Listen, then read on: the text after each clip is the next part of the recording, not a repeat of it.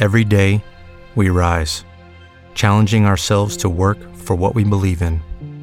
At U.S. Border Patrol, protecting our borders is more than a job. It's a calling. Agents answer the call, working together to keep our country and communities safe. If you are ready for a new mission, join U.S. Border Patrol and go beyond. Learn more at cbp.gov/careers. Welcome to the Three Martini Lunch. Grab a stool next to Greg Corombos of Radio America and Jim Garrity of National Review. Three Martinis coming up. Hey, it's great to have you on the Wednesday edition of the Three Martini Lunch. We're a bit bleary-eyed. We're more than a little bit surprised, but we're going to break it down as best we can here today, starting with the bad. Big surprise. Some good and certainly some crazy as a result of what we know so far in the 2022 midterm elections. There are still some races outstanding, which could and will determine the control of the U.S. Senate. We are recording a little bit after noon Eastern time, so as it stands right now, it's Republicans 49, Democrats 48 in the Senate, with Nevada, Arizona, and Georgia still to be determined. Georgia likely heading to a runoff in a few weeks. Republicans still expected to take the majority in the House, albeit by a much narrower margin than originally suggested, and I'm not even sure we can guarantee that's going to happen, although it still seems more likely than not. And then in terms of the governor's races, well, we'll get into that a little bit more in the good martini because that was one of the brighter spots. But in terms of the competitive governor's races, not so good. Not a lot of tight races going our way in that category. So, Jim, on the Senate side so far, it's real simple. There's been one flip. It was Fetterman beating Oz in Pennsylvania, called quite a bit earlier than a lot of people suspected. And then in the other races around the country, we just didn't get it done in a lot of ways, but we're still waiting on those three other ones potentially to see what will happen. So giant missed opportunities also on the House side. And so I don't know what stands out to you most. We'll get to the good news in the second martini, but in terms of the disappointments of the night, there's plenty to choose from. Where do you start? Well, I think if, as you say accurately, it's conceivable Republicans in these last few races could salvage a decent year out of this. They only needed 6 seats to win control of the House, and it looks like they're probably going to get that. The GOP House majority, though, is probably going to be significantly smaller than they expected. I had it at 23-seat gain, and that looks over-optimistic right now. Looks like it's going to be probably in the teens. Again, enough to give them the majority, but not anything special, even when you account for the high floor and the limited number of competitive races. In the Senate, if they can pull through in that runoff, if they go to a runoff in Georgia and can win that, if Laxalt holds on in Nevada, then maybe it's not so bad. That said, Republicans thought they were in the neighborhood, 54 was not out of the range of possibility, 51, 52. And it looks like if Republicans win the Senate, they will do so by the skin of their teeth. And it's not inconceivable that we end up with another 50-50 Senate, which I think would be indisputably a major disappointment for Republicans. If you look just at the results, it's not what we wanted to see night. If you look at the potential of what was there, and look, the exit polls told us people were upset about the economy. People were upset about inflation. People were said gas prices were affecting them. Well, the people were not happy with the state of the country. They did not feel like the country was going in the right direction. Biden's approval rating is very low. All of that, under normal circumstances, adds up to a big year for the out party. In a whole bunch of key places, the electorate looked at, were not happy with the Democrats, not happy with Biden, looked at what the Republicans had to offer and said, wow, that looks awful. Let's stick with the Democrats. And that is a major disappointment. That is an absolute colossal failure. And that is just infuriating. Republicans will be kicking themselves over this for quite some time. We'll talk more about the recriminations in the third martini. But I think that's what jumps out of me. It's not just so much that they didn't do as well as they hoped. It's the sheer scale of the missed opportunities. New Hampshire, you kind of wonder if Chuck Morse had been the Republican nominee instead of Don Bolduc. Pennsylvania, you wonder if Oz, instead of Oz narrowly winning the primary, if McCormick had run, whether he would have done better off. You figure if Mastriano had not been the Republican gubernatorial nominee, would Oz have done, or the Republican Senate candidate have done better?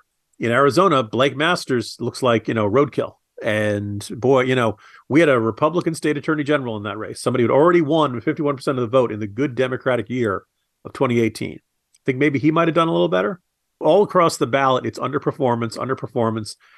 You can see some of this in the House races. Knocking off Spanberger was never going to be easy, but you figured in a year with the wind at their backs, Republicans should have been able to pull off something like that, and they didn't. This was a pretty dramatic underperformance, and it points to something fundamentally wrong at the Republican Party. Talk more about that in the third martini, but I think there's going to be Republicans have very good reason to be deeply disappointed with the outcome of this year's midterms. Yeah, and there were some pretty good indicators going into last night about what would a good night, an average night, or a great night look like for the Republicans. And it started right here in Virginia. If Jen Kiggans wins down in the Tidewater in Virginia too, Republicans will probably end up with the House majority. She got it done. If Yesli Vega takes out Abigail Spanberger, you're probably looking at least at a moderate wave. It looked good for Vega for a lot of the night, but as you know, in Virginia, the Democratic strongholds get their votes in late, and so that was Prince William County, unfortunately, I'm sad to say, which is my neck of the woods. My one vote in Prince William County didn't make that big of a difference, but Spanberger holds on. And then actually, I think Hung Cao very much overperformed the district, but still fell short by about, last I saw, 4 or 5 points. And so at that point, you're looking at Republicans doing probably enough, but not nearly as well as they had expected. Because, I mean, there were tweets all over the place about red tsunamis and other than in certain places like Florida, as we'll mention in a moment, things just did not materialize as we had hoped. But we'll have plenty to break down here as we go on. But in the end, it looks like at the moment Democrats have a better than average shot of holding the Senate, and they're going to make whoever the speaker is, whether it's Kevin McCarthy or somebody else, make their life pretty darn miserable in the House. But if the Republicans do get the majority there, at least they'll be able to stymie the worst parts of the Biden agenda. Anyway, we'll get to the good news here on the governor's side in just a moment. But right now, we want to tell you that we're sponsored by Nutrafol. You don't have to choose between better hair growth and your health. There's a holistic solution for men that promotes both healthier hair and whole body wellness. So get ahead of thinning hair with Nutrafol's whole body approach to hair growth. No drugs, no compromises. Nutrafol is the #1 dermatologist-recommended hair growth supplement, which is clinically shown to improve your hair growth, thickness, and visible scalp coverage. And in a clinical study, men showed progressive improvement in hair growth and thickness after 3 months and 6 months. You can grow thicker, healthier hair and support the 3 Martini Lunch by going to Nutrafol.com/men and entering the promo code Martini to save $15 off your first month subscription. This is their best offer anywhere, and it's only available to U.S. customers for a limited time. Plus, free shipping on every order. So get $15 off at Nutrafol.com/men. That's spelled Nutrafol.com/men, promo code Martini. All right, Jim, that was kind of a broad swath on how badly things went last night for Republicans and their opportunities. There were also some House seats they lost, and I'm sorry to see, like Steve Shabbat in Ohio won and some other folks. But let's talk about the good news where we have it, and that certainly started off on a really good note. In Florida, we had seen indicators all day long that things were looking good for Ron DeSantis, and boy, did they. More than a 19-point win over Charlie Crist. Gosh, as I tweeted out last night, if every state could emulate Florida in counting and releasing vote totals, our election nights would be a heck of a lot better. So DeSantis romps. Also, if the Republicans do win the House, he gets a lot of credit for that because he redrew the congressional map in Florida, and I think we're at least +4 there just in Florida on taking back the House. So if there's a big winner at all last night on the Republican side, it's clearly Ron DeSantis. Another one, Brian Kemp. That polling was pretty much spot on. He wins by roughly 8.5 points. No runoff there. Stacey Abrams actually conceding this time. Beto O'Rourke also losing by double digits in Texas. That's great to see.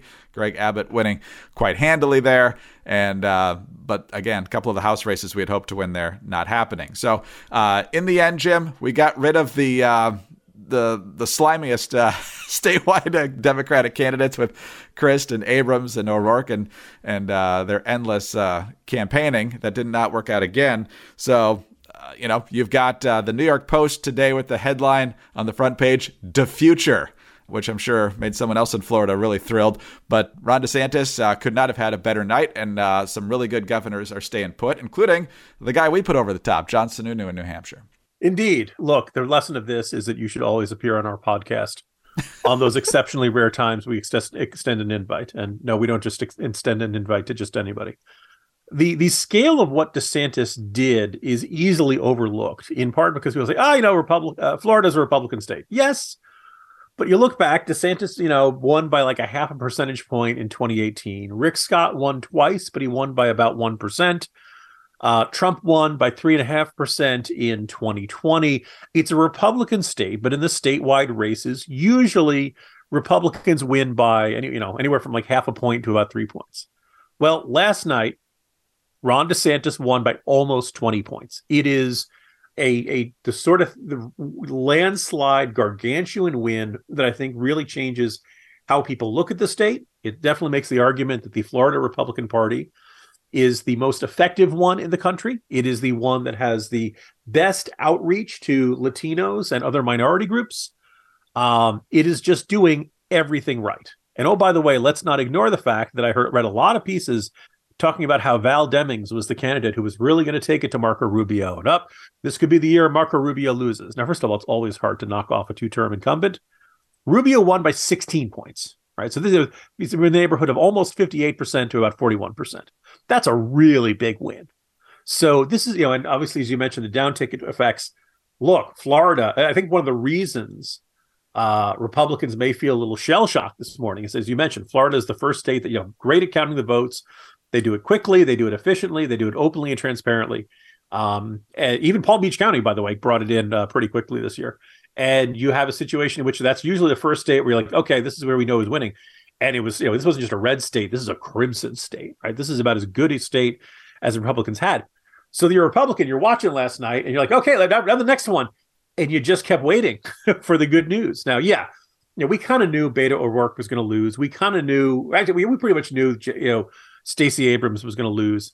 The margins were nice and healthy. I think, Democrats will have to ask themselves hard questions of what do they want to do in these red states in the South. If you want to win, probably going to have to make your peace with nominating a Democrat who is relatively pro-life, relatively pro-gun, like John Bel Edwards in Louisiana. I don't see Vanity Fair writing glowing profiles of John Bel Edwards or Vogue or New York Magazine or any of these other Manhattan-based glossy magazines that gushed over O'Rourke and Abrams. They've spent tens of millions of dollars on each one of these bids, and they came closer in a good year for Democrats in 2018. Everybody could kind of tell this was going to be a rough cycle for Democrats, and states like Georgia and Texas are not easy to win, but they went ahead anyway. They got just demolished. There were, look, as of this point, looks like Republicans are going to take the House. The Republicans do not appear to have lost the Senate at this point, but it's too early to say whether they've won it. It could have been worse. But as I said in the previous Martini, considering the circumstances, it should have been much, much better. And I think Ron DeSantis stands out as the one guy who not just lived up to the hype, exceeded the hype. Listeners probably know that I also do the Editors Podcast with my National Review colleagues. My colleague Charlie Cook lives down outside Jacksonville, and almost every week I get some version of, Jim, Ron DeSantis is going to win by an exceptional margin. I think it could be 10 points or 15 points. Charlie's a big fan of Ron DeSantis. Doesn't agree with everything he does, but he's basically been saying, DeSantis is going to win big. And DeSantis somehow figured out how to exceed even Charlie's high expectations. Those of us in Virginia, look, young kids looking pretty good, but it's very easy to be envious of people in Florida for their governor these days. Yeah, and I think DeSantis, Kemp, Sununu, Abbott, part of it is the fact that they can articulate a good message, but the other part is they've got a really good record on virtually every issue that matters to not only conservatives, but, rational people in the middle, whatever percentage that still makes up of the electorate. And so, Ron DeSantis did a bunch of common sense things that had a wide swath of approval early on in his administration. And then things got a little more polarized once COVID arrived and some other issues, and we got closer to election day. But he got off to a great start, and I think that had the goodwill of the people. And I think they certainly enjoyed opening up sooner than other states as well. Every governor's race that the Republicans won was a blowout.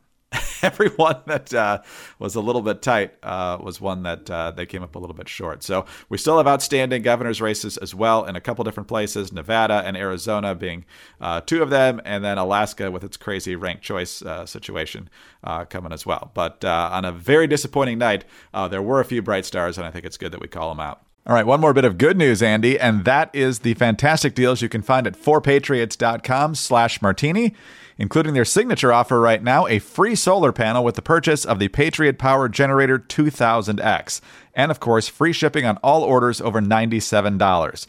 You want to be prepared. You don't want to get caught unprepared when your power goes out. It's going to happen eventually. It's just a question of whether you're in the dark for a few minutes, a few hours, or maybe even a few days or more. The Patriot Power Generator 2000X, worth its weight in gold. It's now got double the capacity, and it'll keep your big appliances running, including your fridge, which is full of food that just keeps getting more and more expensive. It's got 12 outlets, including 4 AC, plus 2 USB-C outlets that can charge your phone 20 times faster than normal. So visit 4patriots.com/martini to get your Patriot Power Generator 2000X with the free solar panel included. Plus, get free shipping on orders over $97. Save more and get peace of mind now by going to the number 4patriots.com/martini. That's 4patriots.com/martini. Hey guys, it is Ryan. I'm not sure if you know this about me, but I'm a bit of a fun fanatic when I can. I like to work, but I like fun too. It's a thing. And now the truth is out there. I can tell you about my favorite place to have fun. Chumba Casino. They have hundreds of social casino style games to choose from with new games released each week. You can play for free anytime, anywhere. And each day brings a new chance to collect daily bonuses. So join me in the fun. Sign up now at ChumbaCasino.com. No purchase necessary. VGW Group. Void where prohibited by law. See terms and conditions. 18+. It is Ryan here, and I have a question for you. What do you do when you win? Like, are you a fist pumper, a woohooer, a hand clapper, a high fiver? I kind of like the high five, but if you want to hone in on those winning moves, check out Chumba Casino. At ChumbaCasino.com, choose from hundreds of social casino-style games for your chance to redeem serious cash prizes. There are new game releases weekly, plus free daily bonuses, so don't wait. Start having the most fun ever at ChumbaCasino.com. No purchase necessary. VGW Group. Void where prohibited by law. See terms and conditions. 18+. All right, Jim, on to our crazy martini now, and this is the one that always happens whenever a party underperforms. Now, as we've said, if Republicans do in fact win the House and find a way to take the Senate, I think that's a bit of a hill too far to climb, but it's still possible, so we'll see. But still, the post-mortem has begun, and there's a long list of reasons that I've already seen on Twitter for why the Republicans did not have a red wave or a red tsunami, and so here they are, in not any particular order, but slightly prioritized. First of all, there's candidate quality. Ended up nominating people who weren't a great fit for the district or the state. Some people say that's Trump's fault because he picked people who were loyal to him rather than have the best chance of winning. Other people say, well, that's true, but the people actually had to vote for those people, so the people who showed up and voted in the primaries deserve some blame for that. Others would say that the Democrats have really honed their ground game. Now that they have several weeks to cajole people to get to the polls, whether it's early voting or absentees, they're doing a better job of turning out their people, and the Republicans have got to get away from only voting on Election Day and pushing people to the polls before that. Another thing that was very disappointing is that basically just about every Republican that the Democrats helped to get nominated who they thought was a threat to democracy ended up losing, so the Democratic primary interference on the Republican side seemed to work. Others say that abortion became a bigger factor than we thought. Then there was the big infighting over where Mitch McConnell spent his Senate money. So, Jim, there's lots of potential there of possible excuses, some perhaps more plausible than others. What stands out to you? Well, Greg, the first thing is after a night like this, there should be some recrimination. There should be some really tough-minded evaluation of what the party did and why things did not turn out as well as they hoped or as well as they expected. And, it's very hard to just dismiss the idea of candidate quality. Exit polls indicated that, lots of voters at the end cared about Oz not being from Pennsylvania or not having deep enough roots in Pennsylvania. You can say to the voters, oh, that shouldn't matter. But if they decide it matters, then it matters. There are a bunch of cases where, as I've been looking at this all morning, McCormick wouldn't have had that problem. Morse in New Hampshire instead of Don Bolduc probably would have been a stronger, more mainstream choice who could have run closer to Sununu. Mark Brnovich, the state attorney general in Arizona, probably would have done better than Blake Masters. You can go through this in state after state. One of the few exceptions I would point out is that I wouldn't blame Trump for Herschel Walker. I think Herschel Walker won the 2022 Republican Senate primary back in the early 80s when he won the Heisman Trophy. I think being a very famous and beloved football star probably always was going to give him the advantage there. But yeah, I mean, look, this, as somebody pointed out, if Pat Toomey runs for re-election, Republicans hold that seat. If Sununu, instead of running for re-election as governor, chose to run for Senate, he had a really good shot of knocking off Maggie Hassan. If departing Arizona Governor Doug Ducey chose to run for Senate, he probably would have beaten Mark Kelly. So the observation from Rich is that you didn't get your first choice because they've decided they've done enough in politics. They aren't really excited about continuing in an era where Trump can just try to destroy them in a Twitter tirade. I guess not a Twitter tirade, Truth Social tirade or something like that. So they don't want to spend their time in the Senate where they're just voting for omnibus bills and judiciary nominations for the rest of their lives. So you don't have them. And then you have candidates who might be more competitive, but Trump doesn't like them or they're not loyal enough to Trump. So they don't win the Republican primary. So now you're on your third choice. And that's how you end up botching very winnable years. This is, beyond that, I do kind of wonder. One of the more ominous things I heard last night is that, look, we've seen a lot of internal fights at very low level Republican Party levels, who's your county party chairs and your local party members and stuff like that. And, the Trump fans chased out the establishment. Well, the establishment had been there for a long time, but the establishment also knew how to do the basic blocking and tackling of politics, how to get out the vote, et cetera. And you had a bunch of amateurs in these positions this cycle. If that's the case, that's really troubling. I don't think you can say that's the case everywhere, but I think it's good to audit. I think it's good to take a look at, all right, why did we, if we didn't hit our turnout markers, if we didn't bring out the vote we expected to, particularly in a political environment like this, what went wrong? Why did we not do that? And was it candidate quality? Was it something else? Was there, because what's so frustrating about this is that, yes, the electorate was there to say, we don't like what Democrats are doing, but they couldn't bring themselves to vote for the Republicans. And that's an indication that something is terribly wrong. I think you're going to see a lot of recriminations. I think a lot of this is going to turn into very early speculation of Trump versus DeSantis. And I mean, to me, I think I think of the two, I think it's pretty clear who's stronger right now. But I think it still means, you can imagine a scenario where this election rebounds well to the Republicans. If it gets Republicans to recognize the limitations of Trump's appeal and choose to move on. And let me point out, there is a Republican state delegate in Virginia, Anderson, who I just posted a corner post on him, who basically has been, about as pro-Trump as you could possibly expect for a long time, who basically said, you know what, here in Virginia, every time Trump's been on the ballot, we've lost them. The moment Trump was off the ballot, we gained seats. He's basically saying, Republicans, it's time for us to move on and look at other options. This is a guy who is very sympathetic to Trump. He is not it's not Liz Cheney, it's not Kinzinger, it's not some knee-jerk guy. And he's not saying, I hate Trump. He's not saying, Trump's terrible. He's saying, it's time for Republicans to move on, look at other options. That strikes me as really reasonable. And he's looking at the evidence based in his home state of Virginia. So we'll see how Republicans shake out from all this. I think that it's a conceivable, if this ends up with, Biden saying, I'm doing terrific, and Biden chooses to run for another term, and the Republicans nominate, say, Ron DeSantis against him, you could see this working out very well for Republicans. But it depends very highly on learning the right lessons from, the utterly disappointing results of last night. Yeah, you bring up a good point, Jim, because the media consensus now, and a lot of folks certainly on the right, but I think even more on the left, suggests that because this wasn't a bloodbath, that this strengthens Biden's effort to run for re-election. We talked yesterday about whether he was shovable. He probably still is. But how much does this change the dynamic now about how the party's thinking about this if Biden's ridiculously horrible record over the past 2 years didn't hurt the party that much? Yeah, I mean, if Republicans had won 30 to 40 House seats and we're looking at a 54 or 46 Senate, then yeah, Joe Biden, I think, would be toast. If being 80 years old wasn't enough, if being unpopular wasn't enough, if having a bad midterm wasn't enough, there's also, quite a few economists who think we're in for a recession in 2023. All of that together would make it just about impossible for Joe Biden to run for re-election. But now he dodged the bullet on the bad midterm. Now, all of a sudden, he can say, hey, compared to Obama, compared to the historical pattern, these midterms aren't so bad for Democrats. And he has a point.